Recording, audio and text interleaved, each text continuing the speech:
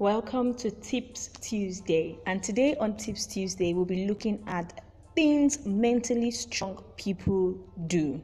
Most times we want to be mentally strong, but we don't even know how to start. So I'm going to talk about a few things that mentally strong people actually practice.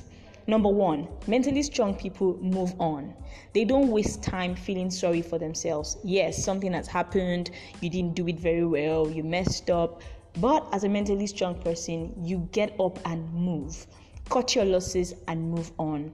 Secondly, mentally strong people embrace change.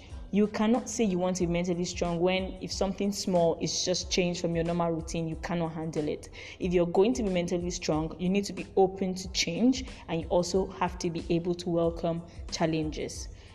Very important that you stay happy if you want to be mentally strong. You cannot waste your energy on things that you cannot control. You know today, so focus on making today better. Tomorrow you don't know, so just leave it alone and move on.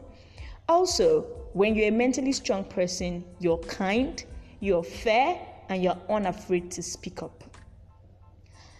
You're also willing to take calculated risk. Yes, people say not taking a risk is actually the biggest risk of all. So I'll always advise that if you want to end up being mentally strong, you have to always learn to take calculated risk. Think of the pros and cons, and then think of which one weighs the other and go for it. Finally, celebrate other people's success. Don't be sad that somebody else is happy doing things that you wanted to do.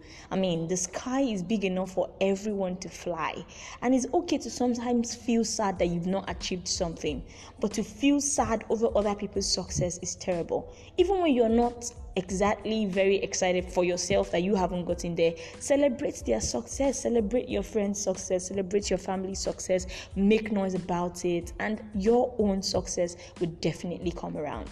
Imagine if you were successful at something and all your friends didn't even think of celebrating you. You'll feel terrible. So you should learn to celebrate other people's successes if you want to be mentally strong. I hope this helped. My name is Kim Rafi, signing out.